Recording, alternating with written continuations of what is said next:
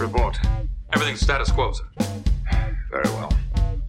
If anyone needs me, I'll be in my ready room.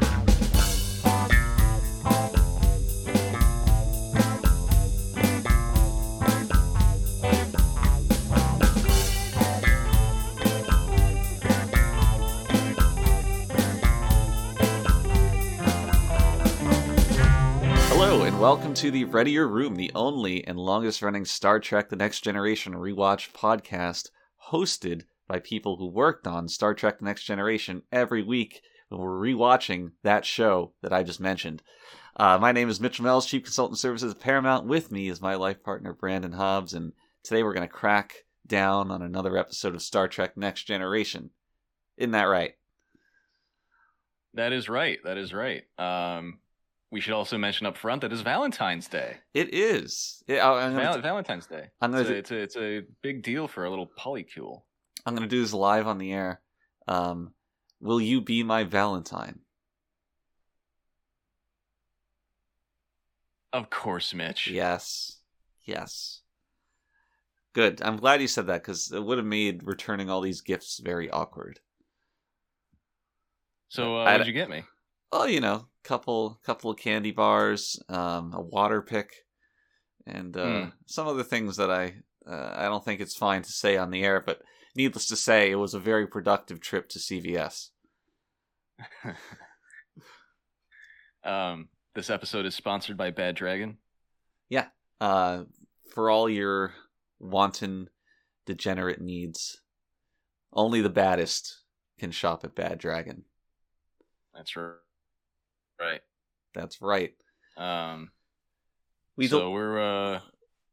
yeah. Go ahead. I was gonna say we delayed the episode by a day to have it on Valentine's Day, to have a Valentine's special. Right. Exactly. Yes. I was actually gonna say just that, and we're recording a little bit early because we got a hot date later. That's right. We're all we prepared earlier. I'm already all lubed up and ready to go, but got to bang this one out first, and then the night is ours. Yeah. I haven't eaten in about 3 days, so this should go well. There's more effective ways to prepare oneself, but I appreciate the dedication. Yeah, I mean, it's valid. It's a special occasion. I've always said that the delirium of starving kind of increases the sexual feeling one gets. You know? Oh, it certainly does. Yeah. It's a lot more intense. You pass out in the middle of it, wake up again, you don't know where you are. Yeah. And you're so hungry that you'll eat just about anything. So That's right. Up to including it's an interesting feeling. A massive, mildly below average dong. Well, when White Day comes around next month, you can return the favor, Mitch. That's right. I'm excited to. I'm doing my part on White Day. Wait, no, I bought you presents today. You do your part on White Day. Get out of here. Oh no. What are you doing? You trying to scam me? Can't believe I was caught. I'm on to you. You do this every year. Oh, well. You son of a bitch. Sometimes it gets you. It does. I mean, it's good that you're keeping me on my toes. Proverbially. I'm sitting right now. So we got... we have an almost appropriate episode for Valentine's Day. There's certainly romance. Yeah, we're not there yet. You have disrupted the decorum of the Readier Room to do things so wildly out of order. We don't get to this week's episode before answering the question of the week. Have you no respect for tradition? No, I guess not. Well, I know that you don't. And I am a little disappointed, but whatever, I'll get into it. Maybe I'll answer this one by myself. Maybe I don't need you. You're clearly above questions of the week. You know what? Fine. Yeah, just see, whatever. It's going to be another... Do what you want. just like every year, another fucking Valentine's Day fight. Whatever. Jesus Christ, you always do this. I always do what? Call you out for forgetting the question of the week? Yeah, well, it's not that big of a deal, is it? There's people who are very excited to get their questions answered, and those people... and they're more important than me. They're more important than me. Do you subscribe to the Patreon? Is it okay, me or them? Do you subscribe to the Patreon? It's our Patreon. Right. So it behooves both of us to keep it going. Don't peg this as a selfish thing. This week's question... anyone but you. Yeah, I know. I know, honey. I know. This week's question of the week comes from Mr. Green Jean 69 on Twitter, who says, "Yo, Admirals." He must be an urban youth. Yeah, wow. "I wanted to know why Miles O'Brien was chosen as the character to bridge TNG into DS9. It always struck me as an odd choice. Thanks for answering my... See? You see? Thanks for answering my question, and for bringing us the show every week." Now, I'm a little... the answer to this one might be somewhat underwhelming, but here we go. We wanted to end TNG, right, on a high note. DS9 was starting around the latter end of TNG. But because of that, we couldn't really let any of the real cast go. You can't have TNG without Worf or Riker or Patrick Stewart, whatever, right? Or the women, whoever they are. You're right. Right. So we couldn't have a real character go into DS9 because TNG would suffer as a result. So we were just sitting around brainstorming, thinking, okay, who is the most replaceable and forgettable member of the extended cast? And it came down to Miles O'Brien or that black ensign from Where Silence Has Lease who died. And his character was already dead. So really it was just Miles O'Brien.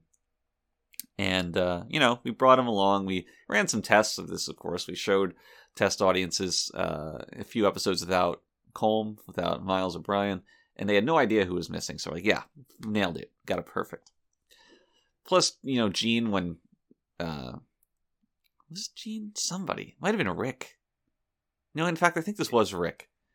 It probably was Rick. Yeah. When we were concepting the show, Rick really, really wanted, an Asian on the show. And, O'Brien has his Asian wife, whatever her name is. Yeah. Right. Chico. Right. Chico O'Brien. And, it's just... Yeah, you kind of killed two birds with one stone there. Exactly. It was a very economic decision. And of course, Colm was used to working for peanuts because he just has 0 star power, so it was very cheap as well. More like potatoes.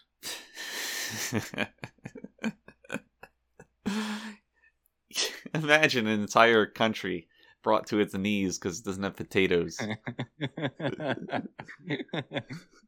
This almost happened in Japan, Mitch. What with the great potato shortage, you can only buy small potato fries. That's right. Only from McDonald's. Yeah, and Japan similarly was devastated. In the aftershocks of that. The economy just stopped. Remember when that big freighter got turned sideways? Is this the one that dropped all the Goku action figures? Perhaps it is. But I remember this story about a very unpopular live streamer who had a poop, a feces, kind of go sideways inside of his rectum, very much the same way as that ship. And he needed somebody else to break it up for him. Which... like go in there and... yeah, and just kind of finger it in twain. Rend it asunder. Wow. Oh, wow, that's nuts. Right. And it's a very similar story to that freighter. The economic impact that the streamers event had on the world was much, much smaller. But Right. Similar in theme, if not in scope. This is what you get with the Readier Room nowadays. This is the direction we're heading.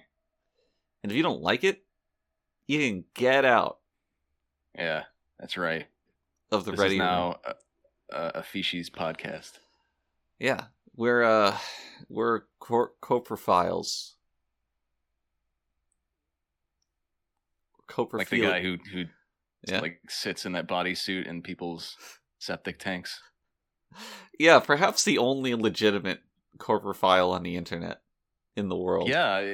He seems like he's the only one who does it too. It's always him when I see footage of that stuff. Isn't it always the same video? No, I think he's got a few out there. Imagine, you're born, you're a camera, you don't know what you're gonna take pictures of, video of, and that's what you end up doing. Yeah. I guess I'm glad I wasn't born a camera. Right. I'm just amazed that guy's not dead. I know. Like, doesn't it get into, like, because he has, like, holes cut out for his mouth and stuff? In his eyes. Yeah, doesn't that... I don't even want to know. Does he submerge his head? I would guess he doesn't, but what if he slips or something? Oh God, what if the plane tilts? There's a very evocative picture of like what I imagine this guy. I don't know anything about him, but if you were to ask me what his life probably is, I would say successful European businessman making six figures who's single and uses all of his time to explore degeneracy. His time and his money. Yeah, I mean that's a fair guess, I think. Because he has to pay people to go sit in their septic tanks, right? So that would be quite the caper otherwise. To break and enter into someone's septic tank. Do you think anyone would notice? No, I mean, I don't like. How aware are you of the septic tanks within your general vicinity? Right, exactly. So it's like someone could just be hanging out in there. You never know. You remember that case of that woman who was murdered in a hotel, and they found her inside of like the water storage tank? And yeah. I'm intimately familiar. Yeah, and I know you're such a true crime guy. But No. Are you more of a fake crime guy? False crime? I've just taken a particular shine to this case. That's all. All right. Well,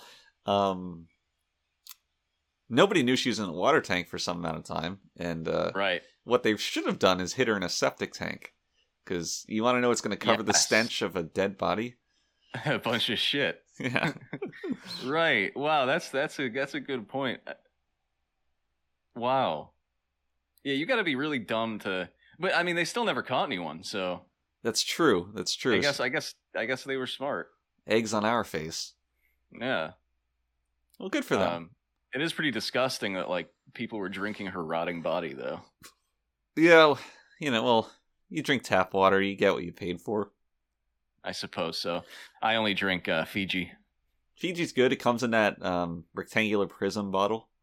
Yeah, it's got that like little mountain picture. Did I ever tell you about the time that I ate and drank nothing but tap water for a week? No. Well, this was back in the day in university. I did what I just said, and I had to go to the hospital. Really? I woke up in the middle of the night with very, very intense and acute pain in my stomach. Huh. That's interesting. Yeah, so I had to go to the hospital. I rode in an ambulance for the first and only time in my life. It was exciting. That's so weird, though, because people do water fasts. I mean... Yeah, but tap water, I imagine, was the thing. And this was in a university dorm, which probably didn't have the best quality. Huh. I can't figure out why... Well, but I mean, like, you would... If you were eating normally, you would be drinking tap water and just eating food, right? Or did you not drink the tap water before? No, I didn't drink the tap water before. Oh, okay. All right. That makes sense. Yeah. So after that, I went and just lived primarily off of microwavable food. Yes. And now And we this have year, Uber Paul? Eats. That's right. And Bald man Microsoft. it's never been better to be a helpless degenerate.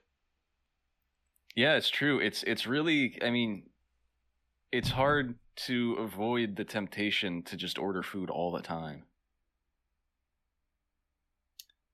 I dare say it's impossible. I don't think I've ever managed to say no to one of those urges. You know, it's 11 o'clock at night, you're settling down to sleep, and 10 minutes later, you're just eating 20 chicken nuggets.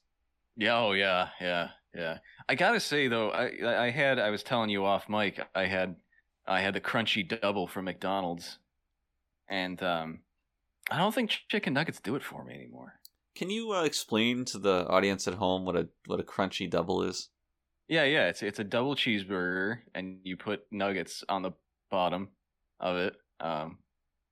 Put the bottom part of the sandwich, the bread, on, and it's just a burger with chicken nuggets on it. Yeah, it doesn't sound good. And barbecue sauce. You put the barbecue sauce on too. Yeah.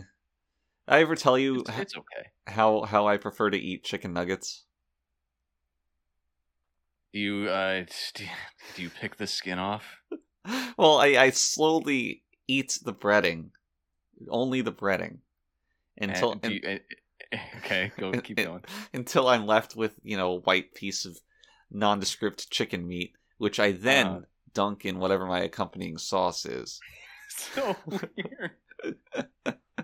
It's purer. You get a more juicy little chicken blob to suck. The one thing I can say about that is that at least you get to spend more time enjoying the food. Well, that's a big plus of it too.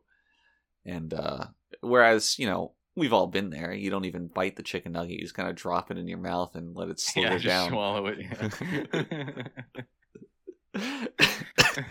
Do you do this in public? No, I don't do it in public. Oh, okay. But granted, can't recall the last time I ate chicken nuggets in public. Yeah, that is kind of embarrassing. Yeah. And it's like, who's going to get, I'm going to eat fast food at the restaurant? Like, what? Yeah, I mean, you just go to McDonald's with your laptop and Well, no. I mean, like after a night out, if you've been out all night, then that's a good time to do that. Yeah, to be fair, if that was the case, I would eat them in my traditional style because I would probably be too hungover to give a shit. Right.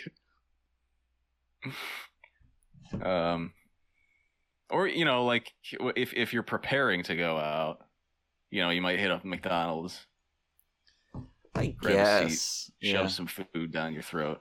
Sit there with the boys, Yeah. Eat some sloppy steaks. Play with your Happy Meal toys.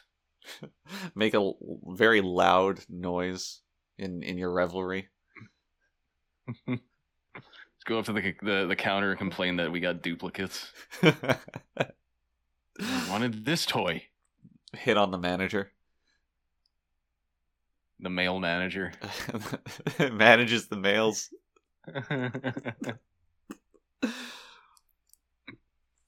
There was a commercial. I think it was literally just the U.S. Postal Service commercial, and it would always begin with this woman saying, "This is a story about mail," and my brain is so fried that every time I heard it, I thought she was going to say, "This is a story about male privilege."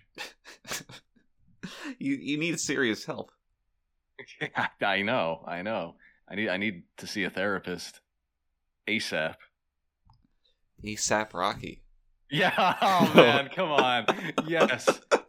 All right, let's talk about Star Trek. Oh god, we've been together for too long. Yeah. Okay. So I didn't know you knew who ASAP Rocky was. Because of his stupid ass name. Isn't the S like a dollar sign? Yeah, I think so. Right. What happened to him? Isn't he dead? Oh god, I gotta look it up. ASAP Rocky.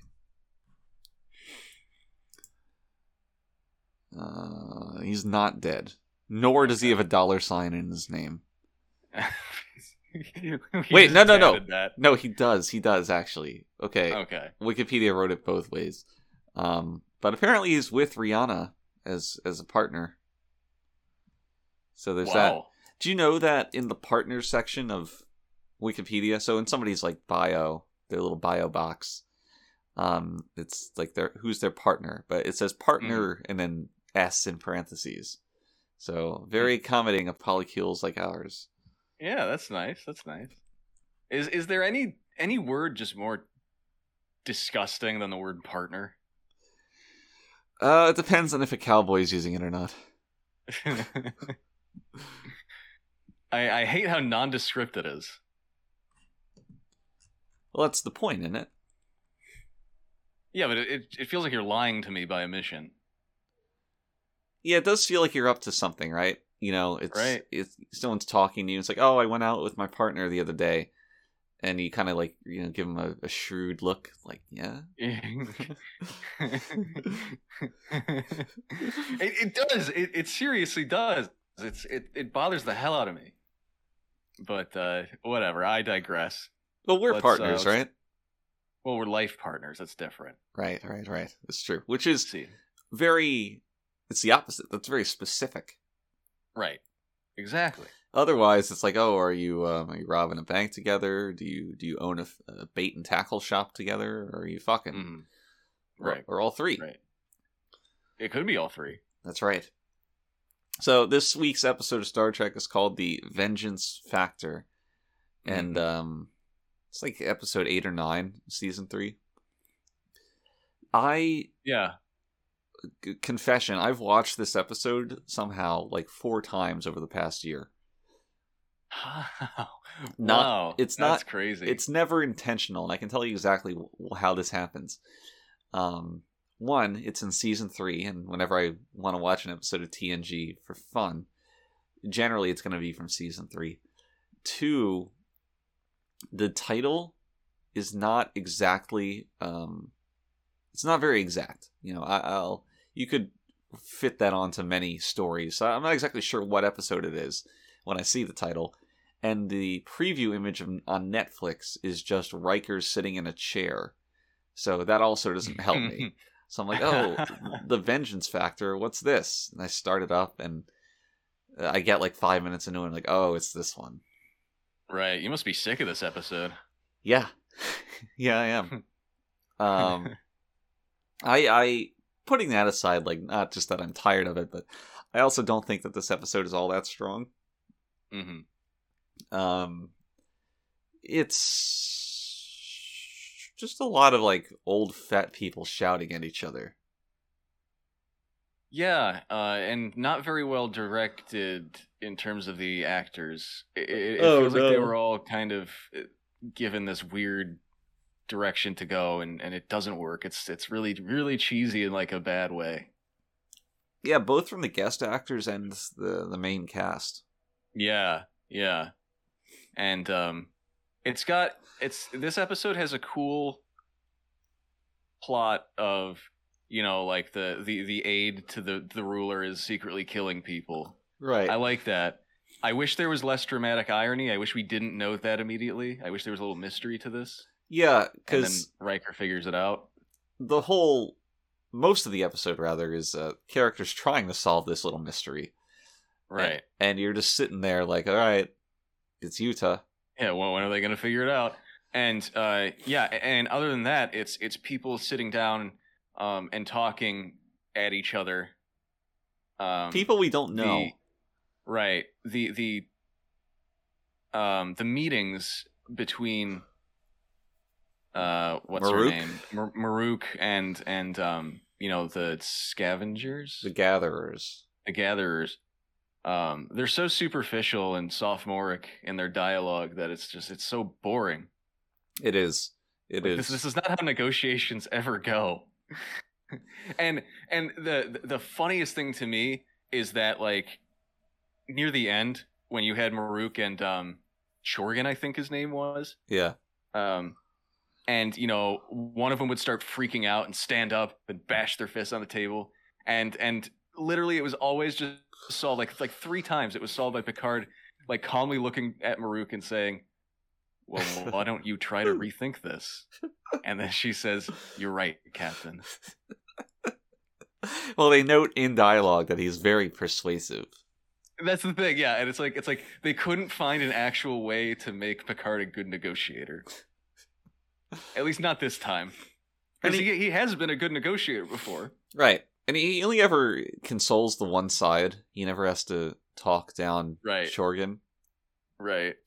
Going back to the dramatic irony thing, I just want to point out that it's never used in a way that actually creates tension. For example, if you know that Yuta's the killer, having her like hovering around Shorgan and stops incidentally at the last second,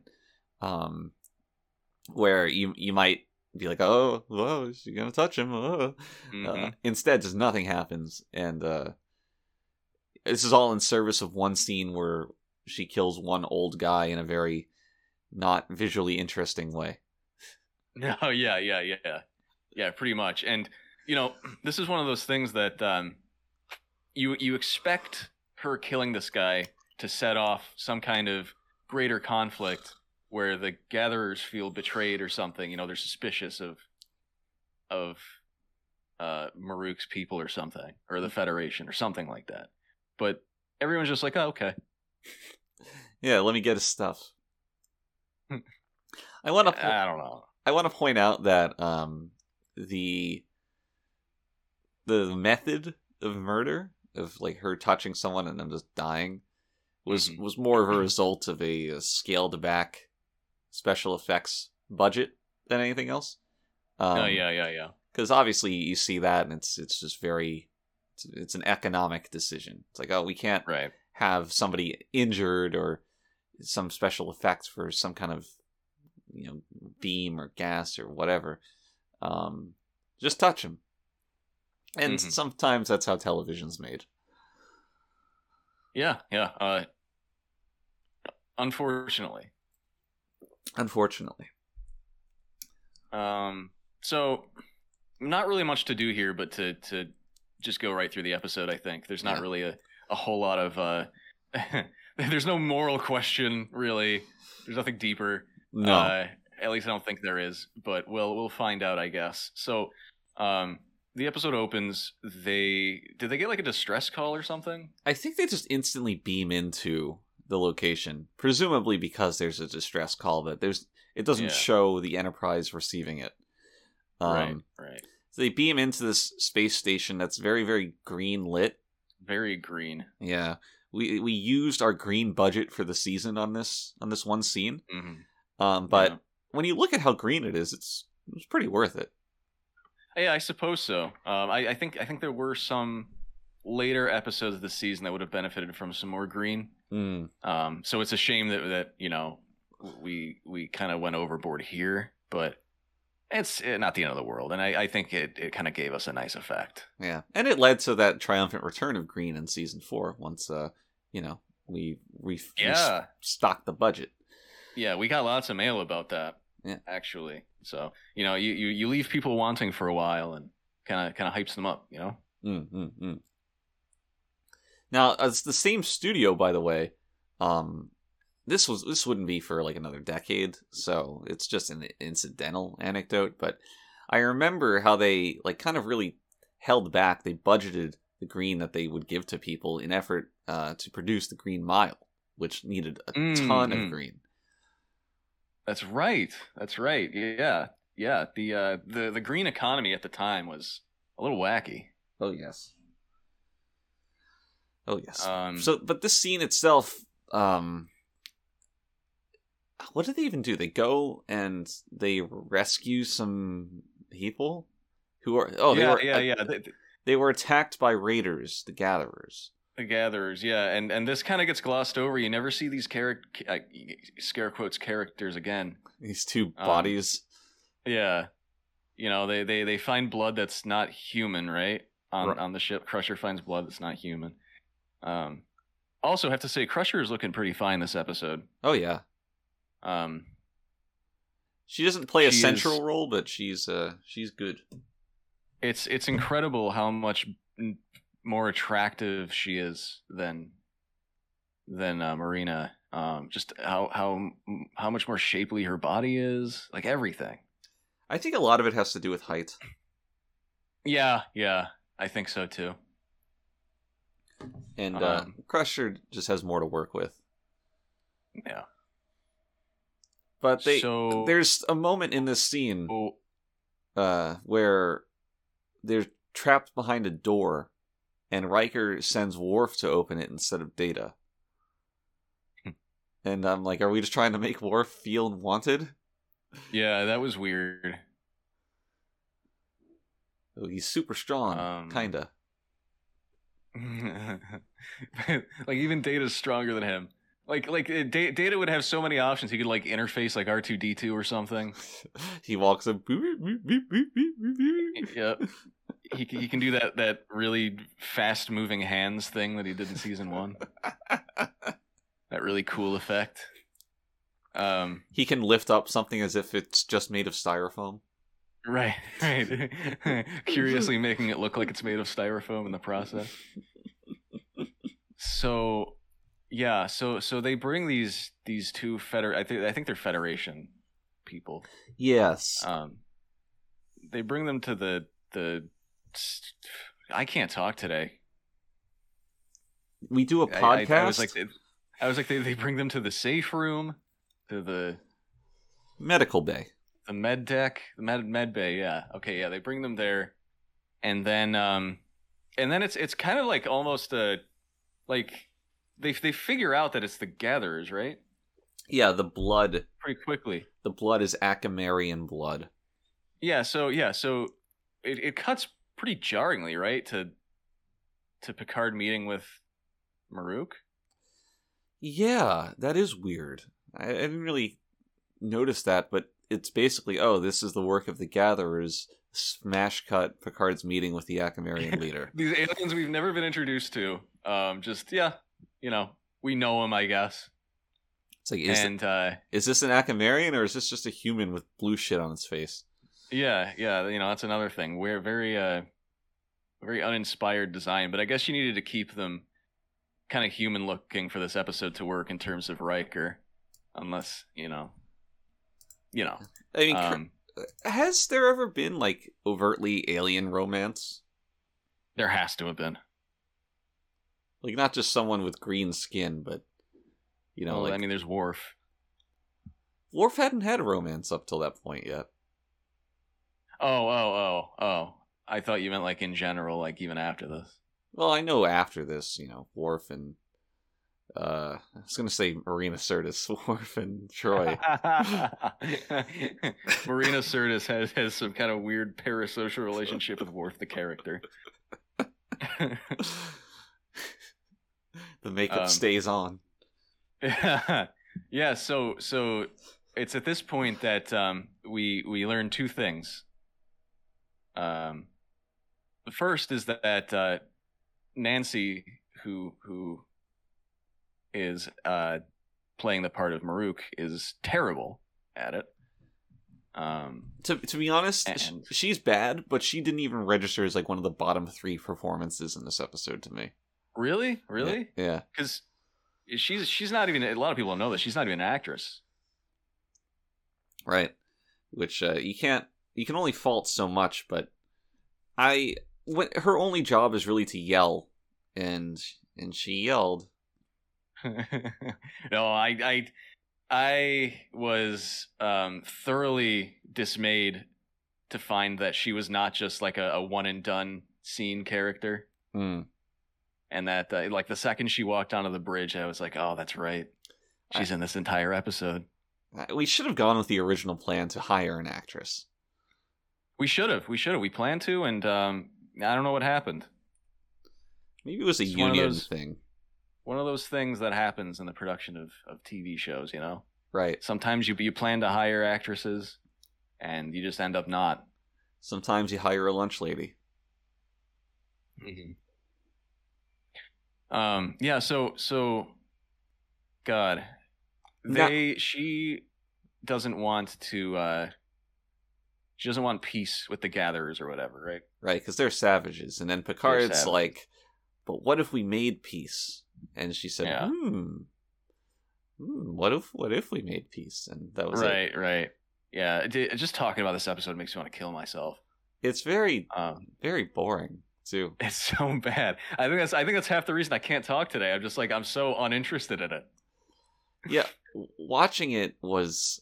Imagine watching this episode like 4 fucking times. I get 10 minutes in. It's like, well, I've already started eating. I can't just change the episode. So I guess I'm here now. You got stuff all over your hands. Right. It's like, Can't touch the controller. Why do I always eat buffalo wings when I'm watching Trek? Can't do anything. It's a nice combination. Yeah. Maybe in the Trek future, buffaloes have wings. Maybe they do. Maybe they do. But they go and meet the gatherers first with a shootout. No, not yet though, because don't we have those scenes with because they have to go to the system, right? And then like in between that we have that scene with Yuta and Riker and Maruk and in her room. Oh, you're right. This is where we get introduced to more bad performances. Yeah, and you know, of course, when Riker's around, you know, he has to try to fuck her. I found that to be very jarring. It was very weird. Riker goes in presumably on some official duty to make sure everybody's fine in there, as a diplomat or officer or whatever, and he's like, "Oh, look at this biddy. What if I just yeah. If I just hit on her?" And yeah, she responds like one of those cool silent anime characters. She doesn't smile. She reciprocates none of his affection at all. I believe the term at least at this point would be cool beauty. Cool beauty. Cool beauty. Is that what they say? Is that what they say in Japan? It's what they say. It's what they say in Japan. No, that's what they say. That's what they say. Now, yeah. So, turns out that Yuta. We got to talk about the food. Yeah, it's because she's the aide, the cook, and the royal taster. Which, I think I've said this before on the podcast, but that is a job I would love to have. Why? Well, I mean, think about it. You just taste things? I could do that. I'm very good at tasting things. Why do you think they're tasting things? Just to, get a little skim off the top, just to preview it. No, I would definitely not want to have that job because you could just die at any moment. Yeah, that's upside. I guess so. But it seems like it would be a slow death. Like poisoning? Yeah. I mean, if Trek is anything to be believed, you kind of just like gasp out, grab your throat, and then keel over. Maybe it works differently in Trek. Maybe they've refined poisons. Nondescript poisons. Fast acting Tanakin. So Frakes, he's like, "Oh, you're a chef. What do you like to cook?" And she's like, "I don't like to cook anything. I don't like anything. I'm just a thing." He's like, "Oh, there's got to be something that you like to cook." Right. He's not fazed at all. He's talking to her like he would talk to any other woman on this show. This is Riker's game in action. He hits up a random woman. She's like, "Oh, I'm not interested." He's like, "Oh, come on, babe." He just keeps going. Right. He keeps going. It's so funny. I don't know. It's like in this situation, you'd expect him to like change up his strategy at least a little bit, but he doesn't. Right. It's so weird. What's your opinion on Riker's game? Do you think that he is I don't even know how to put it. Do you think that he's capable? He's an alpha guy? Well, I'm gonna have to black pill you here. Okay. Mitch. Please. It's all about height, face, and frame. Frame. And if you If you have those three things, yeah. See, that's all thanks to his name. I mean, I don't if know. you have those three things, you can do anything and get away with it. I don't know how much of a black pill that is. It's like, oh, if you have these traits that are attractive to the opposite sex, people are more accommodating of you. Like, ooh. Well, people on the internet consider that a black pill. Oh, I see.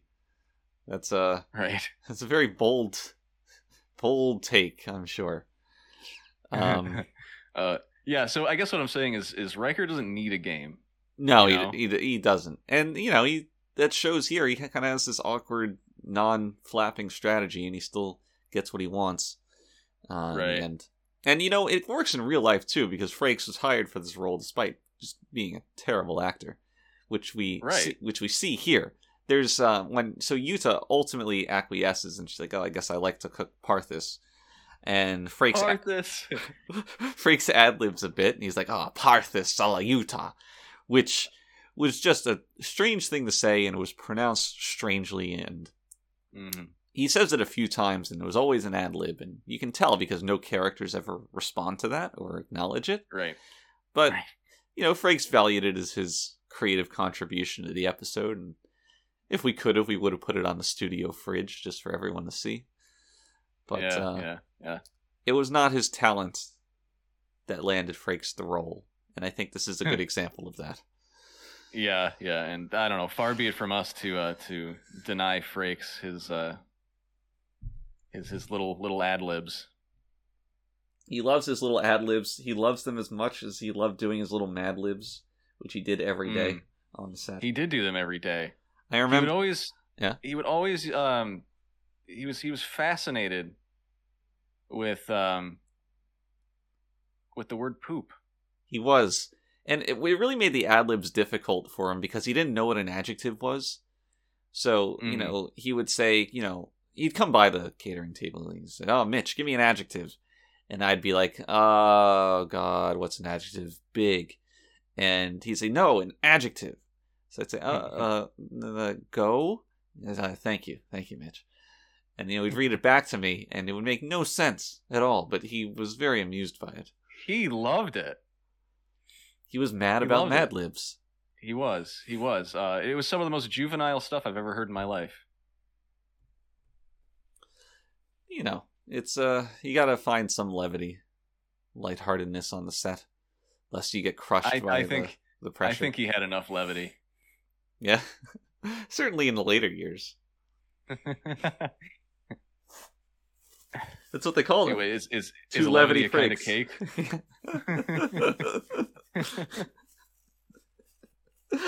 Oh, do you think Frakes was better before or after he got fat? He was certainly more believable before he got fat. Believable as what? As someone who has sex. Oh, I thought you were going to say as a fat guy, because I would have vehemently disagreed. I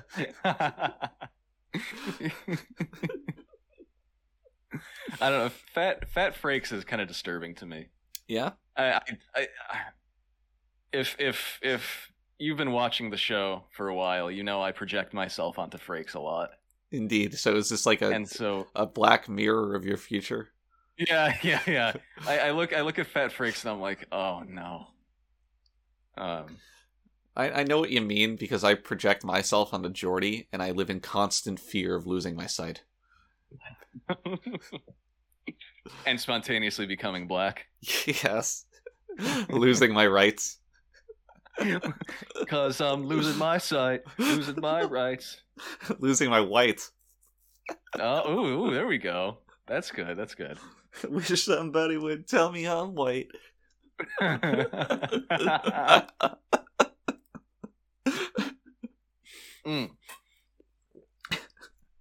So then they go down to the surface of the Gatherer's planet.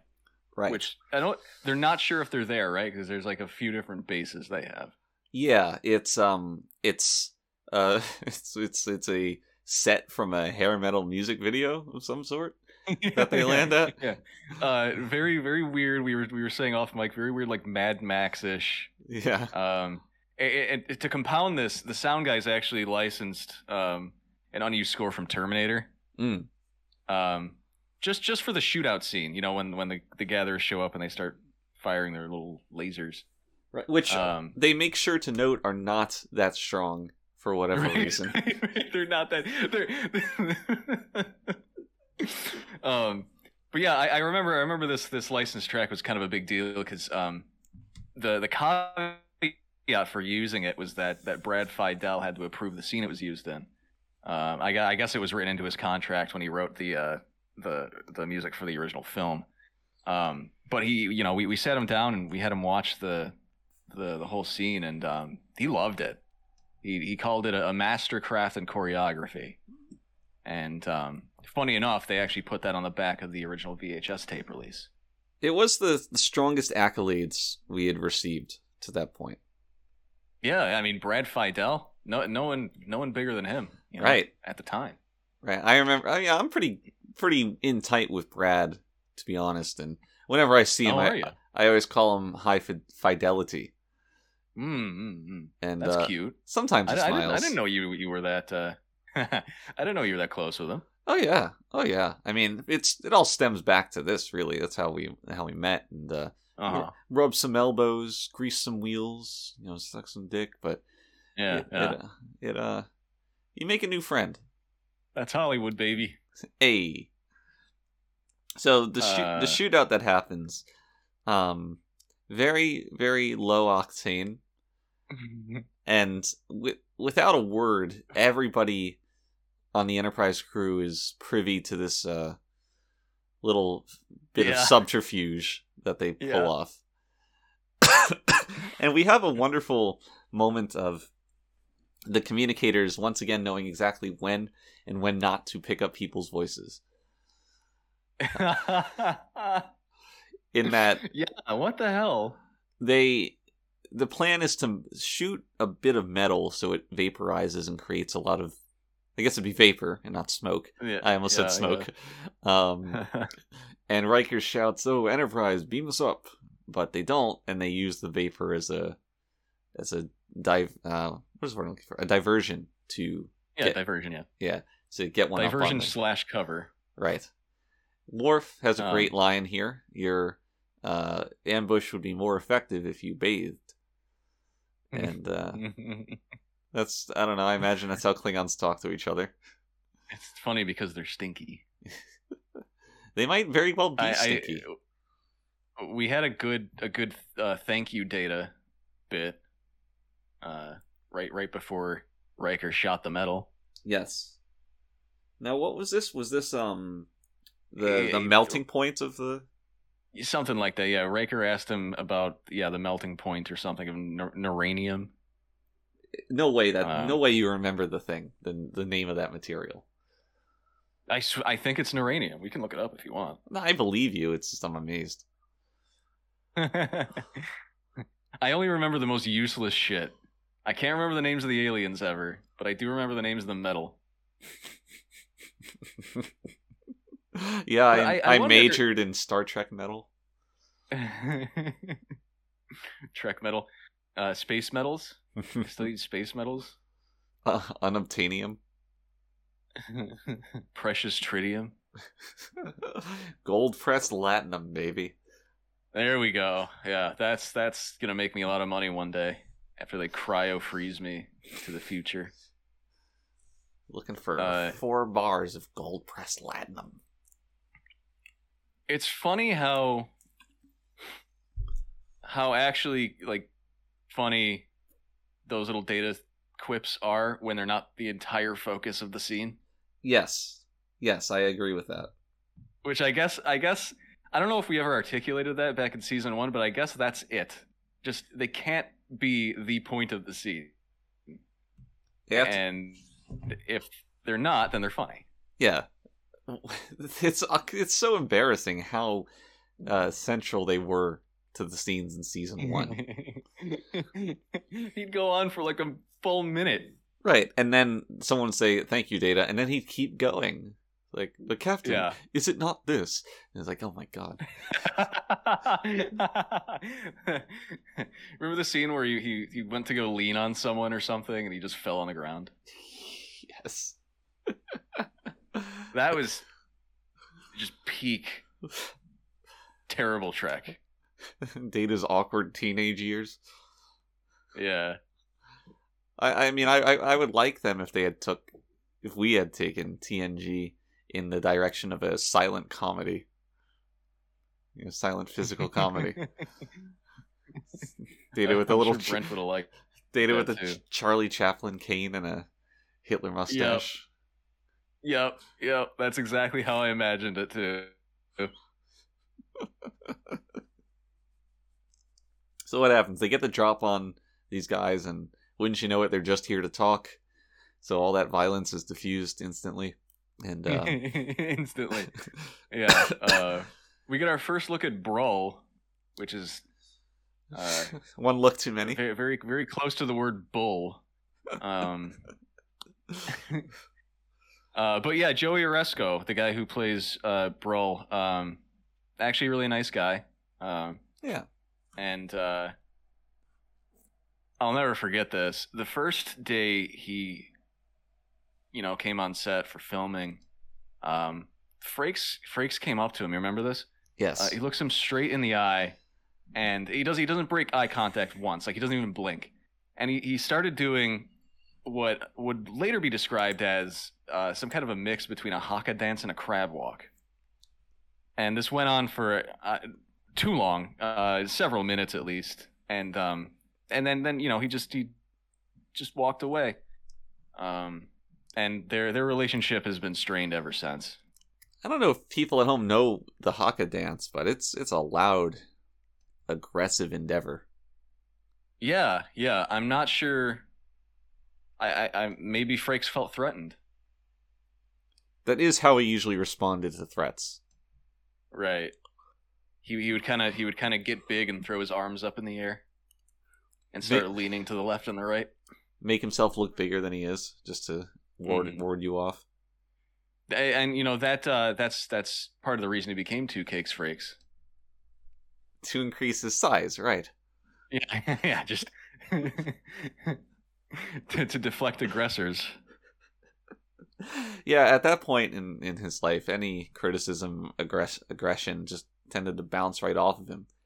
Similar to any change that you dropped on his belly. That was a frequent pastime in between takes. Well, he would We'd have him get on the table on his back. Yeah, and you'd drop it, and we'd take bets on how far it landed. Yeah. We would try, because you'd have to put a little bit of force into it, of course, but sometimes we'd kind of play beer pong with it too. Right. And I've drank plenty of beers that have involved some amount of Frakes' belly bacteria. Mm-hmm. Yeah. Frakes really did mellow out in the end. Yeah, he finally became cool. Yeah. But not until season 6 or 7. Right, your favorite. Maybe that's your favorite. Maybe that's why that's your favorite season. Good memories. Good Frakes memories. Yeah. I'm into it. Brull is just comically rude. Comically rude, and I think the worst performance of the episode. Really? You hate him that much? I think he's better than Maruk, but I'm not going to defend him. They're both bad. That's certainly true, but the thing is, Brull has more quieter scenes where the awkwardness of his performance comes out more. For instance, later on, he's talking to Wesley Crusher, and he sits down, and he just says in a very stilted manner, "You don't like me," and it's just terrible. Yeah, like we said at the front of this episode, I feel like there was something off with the direction here, because every guest actor is terrible. I mean, Yuta's okay, but she's supposed to be an emotionless automaton, so it's not really, you can't really compare them. But everybody else is just very really bad, out of their element. Yeah. And like you said, I mean, even the performances from our usual actors are a little weird. Yeah, but, I pick on Frakes a lot, but I didn't like his performance here very much. Yeah. No, it was weird. And that might just be because there was no chemistry. Most of the episode is him talking to Yuta, And there was no chemistry there at all. So it was kind of, I don't know. Maybe that's why it didn't work. I'm not sure. But yeah, I mean, Brule, I guess the Gatherers as a whole, they're just so like they're like Flanderized versions of themselves already. And I don't believe, I can't suspend my disbelief enough to believe that these people exist in this world. Like they're too over the top. I agree. They're just very one note too. Mm-hmm. It's one note and it's pronounced extremely strongly. Yeah. Definitely. It's like, and so this guy died. Let's just take all his possessions because that's what we do. Right. You never. There's nothing deeper than that about them, which is incredibly boring when the majority of the episode is sitting around talking to them. Right. And how are we supposed to sympathize with it at all when they're doing these negotiations and Maruk is going on about how savage they are, and they are savage. Right. There's absolutely no decorum there. So I don't know. It's a very strange way to present it. So unsympathetic. Mm-hmm. Because that's what these guys should be, right? They're ousted from their world due to these wars. They're committing crimes to get by. They definitely. They live by their own code of ethics because that's all they got, and they're finally offered a chance at reconstruction, even if they're not quite compatible. They want to make it work. But it's like, no, they're all just basically villains. Basically, yeah. This could have been a larger kind of moral examination of these characters and this kind of situation as a whole, because this obviously that is what happens when people get driven out of their homeland. They turn to crime. That's not uncommon. And so it's like, how do we judge them for the crimes they've committed up to this point, when really it was something that could have been solved by kind of reaching out and creating some kind of mutual contract or something. But no, it just sucks. Utah kills that old guy. That old guy is one of many to just have very awkward face makeup. Yeah. What is up? Why do they have like acne on their faces? I think it's just the Gatherers, so it's got to be like some disease of not living in a proper civilization. But I don't really get what makes the Acamarians Acamarian instead of just normal humans. Mm-hmm. Because they have blue stuff on their face. It's just makeup. I assume it's just makeup. Well, maybe it's genetic blue stuff. I don't know. But this is... I think it's genetic. This is the blue stuff. This is the closest that aliens have been to just humans since those Africans. Yeah. And in fact, this is even closer. Yeah. God.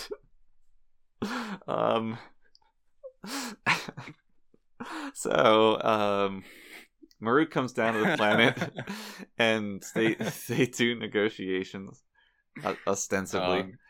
But not before the gatherers throw themselves all over each other and splash beer on their faces and giggle. Very, very heterosexual playing. And then Barul roasts Maruk. It's right to her face. She's like, "Oh, these wars been over for 100 years." It's like, "Oh, you were there, you old bitch." And like, yeah, Barul, get her. Hell yeah. Oh, I want to mention before I forget, this episode had a few different titles originally, right? Yeah, there was going to be there, like, of course there's going to be Who Gathers the Gatherers. Right. We are always trying to make that work at the time. Another one, Commander Riker Sticks His Dick in Crazy, which is more of a working title. I'm not sure how seriously it was considered, but it was more descript than most of what we got. it actually dealt with the meat of this episode. I was worried that Commander Riker was, well, he doesn't get it in, but he almost does. Right. It's not for lack of trying. She was about to give it up. Right. So I would say that's a win for him. I was worried he would not get her into his room. He would be spurned. Yeah. Yeah, that would be quite the blow to your ego. Yeah, I'm always projecting. Right. So, a loss for Riker is a loss for you. Yeah, absolutely. So they beam everyone back onto the Enterprise, right? And this is where Utah finally makes her Parthas a la Utah. Right. In 10 forward. In 10 forward, and she brings this plate. I don't think this needs to be said, but no one on the crew actually thought this tasted very good, despite how it was presented in the episode. No. She brings this plate of ambiguous green and red vegetables. Yeah. Or something. I think in actuality what it was just, lettuce and cherry tomatoes sprayed with, something to give it more of a sheen on camera. But it really just left it with a bit of a funk. And it was very weird looking. Yes. And we of course have to talk about the meaningful look exchanged between Riker and Troy here. I don't know what is going on, if this is a type of, Cucklian relationship they got going on here. So this is one of the things that drives me up the wall about Trek, or this show in particular, is that one episode, it's only for like the convenience of plot. One episode they'll be together or something, and the next episode they're like, oh, we're just friends. And not only will they be not together, but they'll be so comfortable not being together that they just, celebrate each other's fucking of other people. Yeah. Riker takes the guy's dick and inserts it into Troy himself. It's fucking. It's so bizarre. It's the first bad move I've seen you make, Rel. You should know. I'll put the condom on myself. Oh man. That was funnier because you couldn't get it out without laughing. That was. He puts it on with his mouth.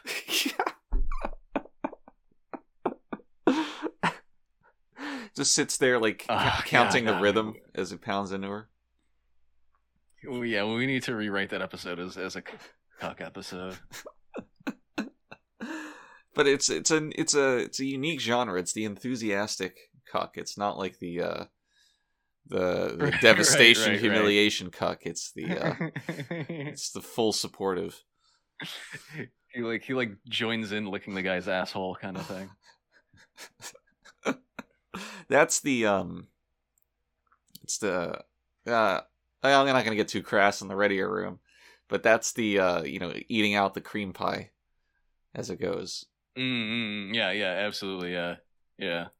Which, Frakes did a lot of eating cream pies. That he did in my beloved season 7. Yeah, that's right. It was all about the Frakes cream pie. That's what we called it. It was in the vein of the Drake's coffee cake. Frakes cream pie. The Frakes cream pie. Oh boy. Bad acting aside, I like the idea of that little scene with Wesley and Brule. Yeah, that was the attempt at giving these guys more dimensions than just yeah. I guess that's why I said I liked it in my notes. And I guess we've already gone over this. It didn't work. No, but I appreciate the sentiment. I think with a better performance and a slightly better script, it would have worked. But yeah, I think so too. Just came off as awkward. Math is dumb. Brule hate math. I have 2 boys. They can't do math. You don't like me. He really does talk like a complete simpleton. I mean, I don't know why they chose to write the script that way. Yeah, that's weird. Presumably, I mean, if yeah, even if you're out pillaging people and you have no real home or well crafted society, if you're the leader of somewhere, I'd imagine you're probably pretty smart. I mean, this is still a race that is spacefaring. They have Right. colonies on other planets, given by the fact that they have to go to a spaceship to commune with what's his face, the fat leader. Sure. They should have communicative ability beyond just definitely caveman speak. Yeah, screaming and stating basic facts about yourself. Right. There was another one. He walks into the bridge and he sees Wesley and he's like, "This does not inspire my confidence." And oh yeah, that was really bad. Which is that's not even like the line that was bad. You could, that's something people would say. Yeah, sure. But the delivery was terrible. Yeah. This does not inspire my confidence. I think even that had too much emotion behind it. This is just flat and loud. Yeah. How did you feel about the bit where he walks up to the bar at 10 forward and just takes the guy's drink? I really liked the physical acting by the bartender. He just shrugs. He shrugs. He kind of like gestures at that guy with like and then he's like, he points to the thing. "I'll get you another one." It was a whole story told in 5 gestures. That was good, and I appreciated it too. I want to point out, while we're on the subject, I guess, the 10 forward cups that premiered in this episode. Yes. Yeah. So the astute viewer will have noticed they're different. Now we have the convex glass blown bottoms on the cups, and they also have those like vectoral ridged lip buffers. We were talking about this, on the crew for months, weeks before we got them, and months afterwards. It was just an insane way to increase the future vibe that the show had in a very barely noticeable economic way. But it's one of those things that, the viewer probably is not going to be like, "Oh my god, look at the cups," but their subconscious inside, they definitely noticed like, "Oh, this is the future. It's futuristic." It's this is one of those things that I'm most proud of, I think, and it really made Trek what it is. Yeah. Someone got a promotion for that. Yeah, I think I took a few of those home myself, actually. Yeah, we still have them in the cupboard. Yeah. Yeah, whenever we have guests, we bring out the cups like, "Whoa, is it the year 3000? And I'm like, Yeah, it really, really transports you to the future. Right. Perhaps too much. Star Trek's only in the year 2400, but maybe somebody out there said, "Wait, those cups are circa the year 3000. This doesn't work." Right. Yeah, we were never really great at historical accuracy. Right. Future historical accuracy at that. Yeah, right. So, but, no one's going to know for the next several thousand years. Yeah. And at that point, we'll pay the piper. We'll be fine. Yeah. So we're getting to the meat of the episode here. Finally. Which, of course, is the Utah walking into Riker's room and us being treated to this 5-minute long scene of close-ups of them throwing yourself at each other. Yeah, in a very non emotional way. Well, she offers. She's gonna give it up for him. If I recall, we find out later that I guess it's a good thing they didn't start that because the alarm just immediately goes off. But would have been awkward, to be sure. Yeah. Now I think there's a line that says Maruk sent her to go to Riker. Yeah. That's right. Which raises several questions. Was the idea that they were going to curry favor with the Federation by having Yuta sleep with Riker? Because Maruk says go to Riker. Yuta says, "Okay, I'm here to be your sexual servant." right? She's not doing this for her own benefit or for any emotion. So it's very much implied that she's under direction to go have sex with Riker. Maybe, but I took it as like... I took it as like it was half her own volition that she did this. It's possible. I don't know. It's so... Maybe... Is it just like clumsily written here? I don't know. Or am I stupid? I mean, yes, but... Maybe... let's parse this for a minute. So let's, she comes let's in... parse this. Let's parse... Go to that scene in the script. See what okay. See what she says.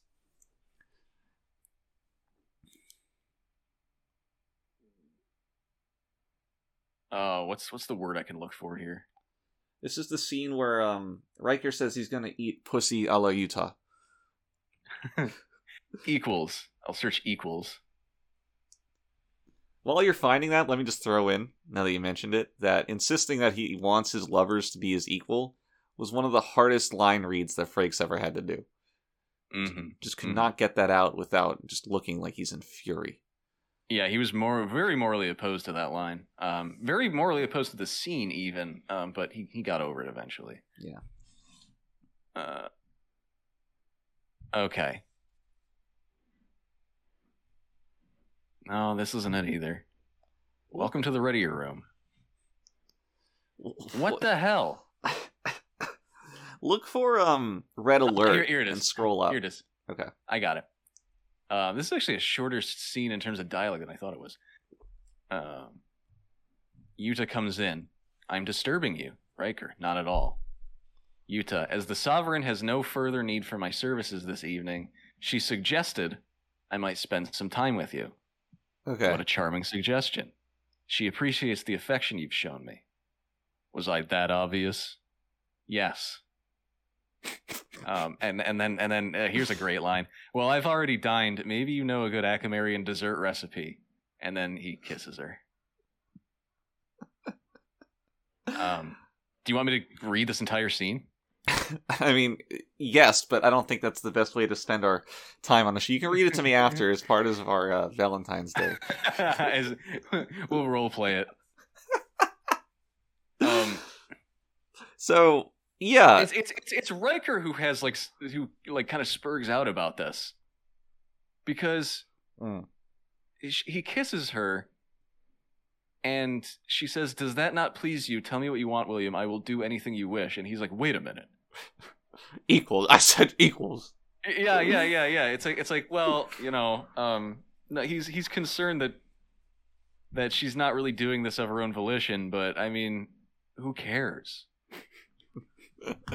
Well, I mean, Riker right? cares. He wants his mates to be equals. I don't know. It's just something about, I don't know. I mean, if that's the case... There's such a fine line here. It would have been a red flag when she's like, yeah, my boss told me to show up. I guess I'm here to fuck. She says, I do not feel pleasure or passion. I haven't been able to for a long time. And meanwhile, I think 3 or 4 times she tries to separate herself from Riker and he keeps grabbing her. Which... I don't know, my personal opinion. You can do that once in a scene, and it's impactful. And then it starts to get rapey? Where no, it's not rapey. It's just after every line when she's trying to get away, and he pulls her back. It's just not... It's just like, why do we keep doing this? It's not at all impactful. Is that in the script? No. Okay. No, that was not in the script. So, the scene could have gone a lot differently. Maybe she just really wanted to get away from Frakes. No, listen, yeah, maybe. Here's how this scene ends. I don't know, Riker says, I don't know who did this to you or why, but it can change. And Yuta says, I wish it could, tonight most of all. Huh?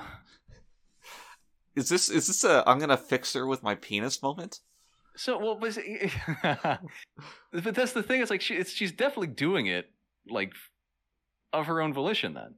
If she wants it to, quote, change... I guess. Just do it. Just do it. Who cares? I don't know. Well, they did get interrupted. Yeah, the red alert goes up. Here's the question. What would you do? Hello, I'm John Quinones. This is what would you do? Who am I in this situation? You're Frakes, and unless you want to be Utah, I'm good. I would rather be and- the Frakes than have the Frakes inside me.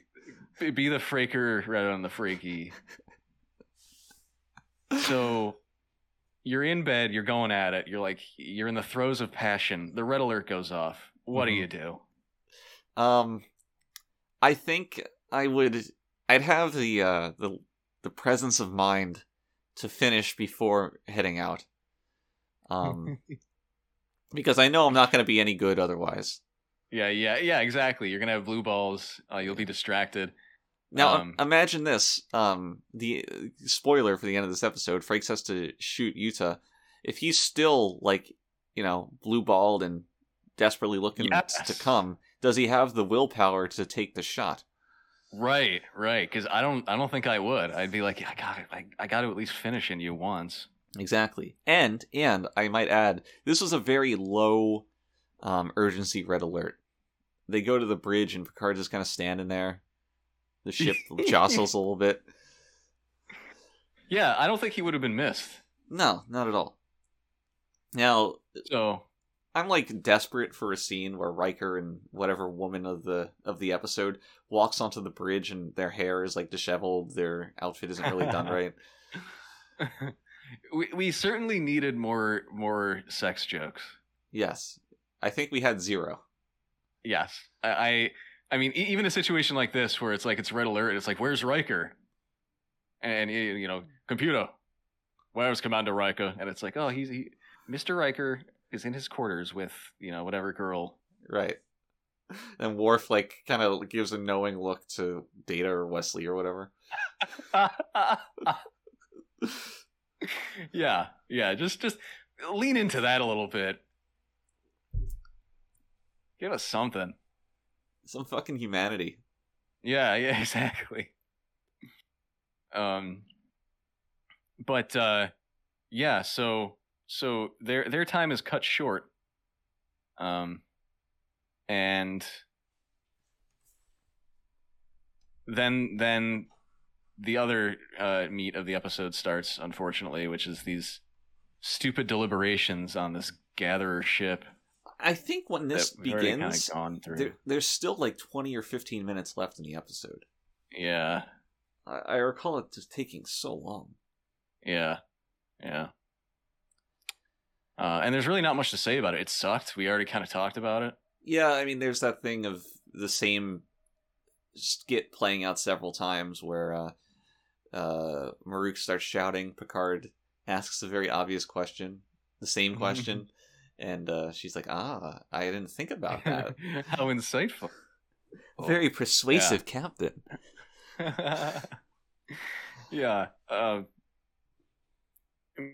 Meanwhile, the crew of the Enterprise finally figures out that Utah is immortal because they found her wearing a red hood or something 50 years ago. I really enjoy the computer's ability to what's the word I'm looking for? To extrapolate photographs. I didn't pick up on that. What did it say? Well, Data says very plainly, the computer can isolate that image and extrapolate the rest of the face. Because she's standing behind somebody. Crime drama. Right. Yeah.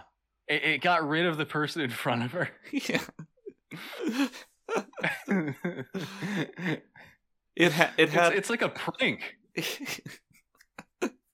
It had the left eye, and that's it. Not even the hair or the forehead, and it extrapolated the rest of the face exactly to look like Utah. Which, it's kind of as if somebody's framing her. Yeah. Imagine if it was a mistake. Riker just shows up on the bridge and shoots her for no reason. I mean, they all just believed him at his word, right? Yeah, I guess so. That might have been revenge for not having sex with him. Yeah. I mean, funny enough, her actress, Lisa Wilcox. She was in what, Nightmare, or was it Friday the 13th? She was in one of those stupid sequels. I always get them mixed up. Friday the 14th? Maybe Friday the 15th. Ocean's 11. Saturday the 15th? Ocean's the 15th. I think she was in the new female version of Friday the 13th. Ah, yes. Where there's a female killer. Right. How brave. Right. Still called Jason. She's trans. Trans man. It's like a 5'2" Jason. Like a graft of skin is missing from his arm. He's got a binder, like a decrepit binder, because he's, dead or whatever. Yeah.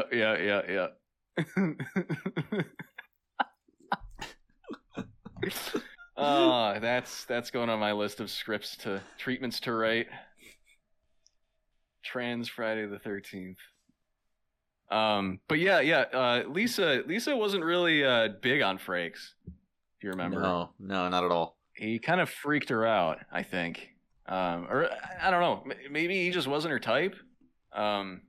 She did have like seemed like a pretty good friendship with LeVar and Michael for some reason. I don't know why. And I'm not really sure why. Yeah, I remember one day I was talking to her, just kind of shooting the shit around breakfast time, and she was saying how the day before she had done a spit roast with them. And I think we've done a few spit roasts in our time, and it takes a long time to get that pig like perfect, like hours, dozens of hours even. It's always the central point of the luau. Mm-hmm. Yeah. Which we don't really get to do anymore because someone always complains about the cultural appropriation. Right. Unfortunately, we have all of those torches in the shed that we bought in advance. Right. For our future annual luau's. I remember they came back in vogue for like a week. Yeah, you remember that, but yeah. That was interesting. We couldn't really capitalize on it. No. In fact, I think it might be even worse now. A white supremacist luau party. That's the name of our other podcast. I like it. I like that other podcast that we do. At some point, I don't know when he says this, so this is removed from context, but it's such a line that I need to point it out. Frakes says to Yuta, "You're an excellent chef, but you speak in riddles." Yes. And maybe that line just is self-evident why it's ridiculous, but it's just a non sequitur. Like the first and second half of that sentence do not connect. Yeah. It's a non sequitur. It is also false. And I don't even mean literally, but nothing that Yuta says could be misconstrued as vague at all.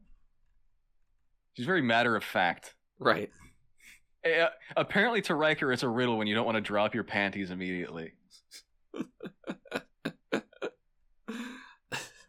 I take my job very seriously. I'm not here to fuck you. Speaking in riddles. What could she mean by this? What does she want me to do? It's a very strange way to say yes. Oh, man. That's great. Riker, I don't consent. There you go again with your riddles.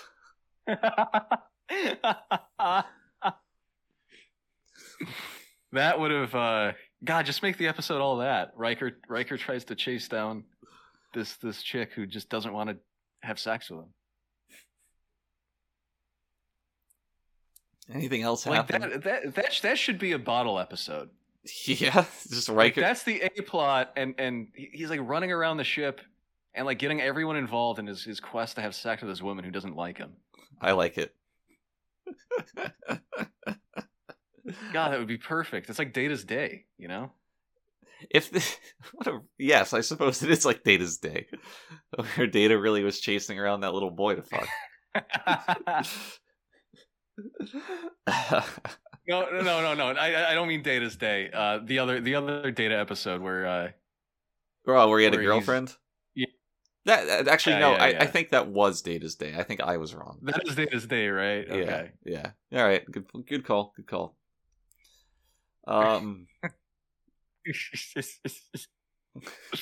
Okay. Did anything else happen? Not really. There's great physical acting at the end of the episode where Frakes is, he's shooting. Yes. He's stunning what's her face? Utah, as she's going to kill that guy. Yeah. He keeps hitting her with the stun phaser. But when she goes in for the final lunge, she does this comical wind up to get in there. yeah. And then just vanishes like into Looney nothing. Tunes. Yes. Yeah. Dude, I don't know if this was just me, but I felt like the phaser was conveniently clumsy here. Haven't they stunned people and knocked them unconscious before? Yeah. I don't know why you couldn't just have done an intense stun more than once. Yeah. Yeah, he goes from like light shock to killing her immediately. Don't do this. So that was stupid. Because he's obviously torn up about it afterward. Right. So again, just really convenient. Yeah, and that's pretty much it. We go back to the Enterprise, and there's some more nice little background acting there too, where that guy comes up to Picard with the data pad. Riker sitting at the bar. Yes. I like little things like that. Yeah, they're cool. kind of rare. They are. It's because it takes effort. And Picard walks up to Riker and says they're going to dock at Starbase 343, which is a little-known reference to the Halo series, which we're all big fans of. Was actually a book. It was actually a book before it was the multimedia giant it is today. Right. But we're all big fans of sci-fi. Yeah. SF, if you will.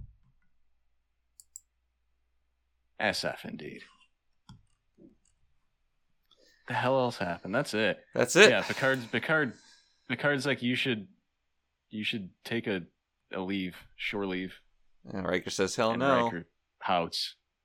He's like, oh, I'll tell the crew. Cut the credits. Mm-hmm. Final... I feel like I've lost brain cells talking about this episode. Yeah, it's not a good episode. I don't like it. It's better than... This was excruciating. It's better than, like, the bad season 1 and 2 fare, but it's still not good. Yeah, especially coming off the high that the first handful of season 3 episodes gave us. Yeah. This was very much unwelcome. This was a run of 2 bad episodes. This and the negotiation one. I forgot about that. So and now you made me remember. This does not inspire my confidence. How many saucer seps out of 5 would you give this episode? Oh god, this is 1.5 saucer seps, maybe 2. How about you? Yeah, I'd probably give it 2. I liked Utah. I know you did. She was cute. Yeah, her stupid. One of the more attractive women. Her stupid hairstyle, notwithstanding. No, I didn't mind her hairstyle. What was wrong with her hairstyle? You look dumb. Whatever. Wow, how descriptive. It was dumb. Look, we got our Valentine's Day plans to get to. I don't have time to go into Utah's hairstyle. Why didn't you like it? It was bad. It's bad, okay? I guess it is. Like, that's a little bit silly, but I like it. Yeah, the sides, it's the sides of it, how they're like put up. They kind of poof out. Yeah. Yeah. So sometimes it looks okay. Sometimes it looks like disheveled. Yeah. It was not always set correctly. I'll say that. Yeah. I guess that's. I can agree with that. All right, so here's my question for you. Okay. The date this episode aired, in a relative sense, is very special. Okay. Why is that? Well, it's a relative sense, so is it like Jean's mother's birthday? Is that what you're talking about? Not quite. A little more general than that. Okay.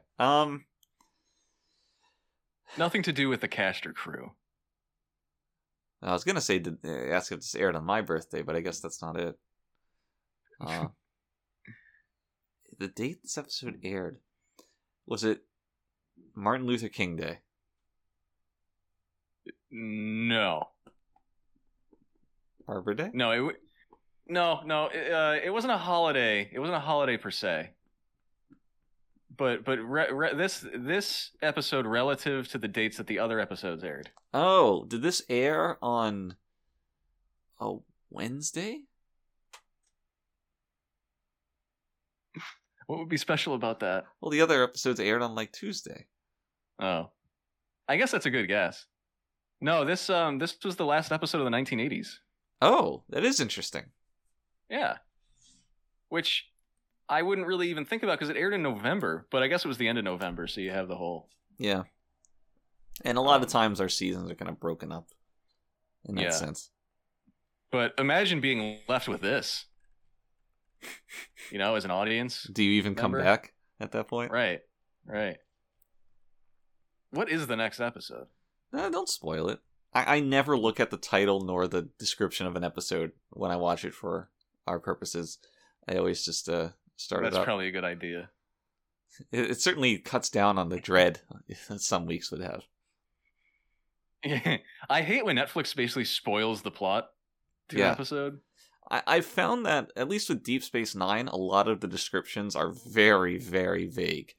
Like, it would be, for TNG, it would be something like, the crew warps to a space station where 2 people are injured. It's like, yeah, that technically happens, but has nothing to do with the overarching plot. Yeah. But yeah, and that's the thing. It's like that's what's interesting about Trek is seeing where the episode goes because it always ends up, a different place than it started. And it's like I don't want to read these synopses, right? Even like by accident, Sometimes you just read them by accident. Yeah, that's how I felt about Mein Kampf. You read the whole thing by accident? Yeah, that's a shame. I thought it was like a spec script, for production. And it would go on to influence your political beliefs for the rest of your life. Exactly. Now, I only read it like a few weeks ago, but certainly from here on out, it's all. It's what we call a happy accident. Yes, a hapcident. We have Deja Q coming up in a few episodes. I'm excited. I like Q. You like Q. I like Q, and I like you. Happy Valentine's Day. Happy Valentine's Day. That's going to be it. We're going to wish not just ourselves, but everybody out there a happy V-Day. Hope anybody out there still holds their V card so they can get special discounts on V-Day at participating retailers. Speaking of participating retailers, the Readier Room is sponsored by Denny's, home of the Grand Slam, and Moons Over Miami, and also Pep Boys, home of the 3-minute oil change. Go there. Not only can you name drop us for a little bit of a discount, but again, if you bring your V card, they will also give you 5% off, whatever your purchase is. We'll see you next week on a much less festive day, but a readier day all the same. So until then, everybody, please stay ready. The troublesome little man-child.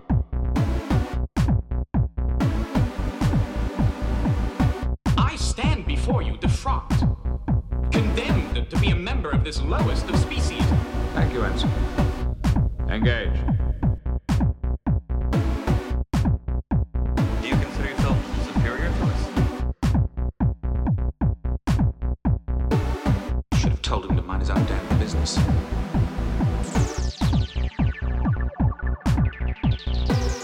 But I stroked the beard thusly. Do I not appear more intellectual?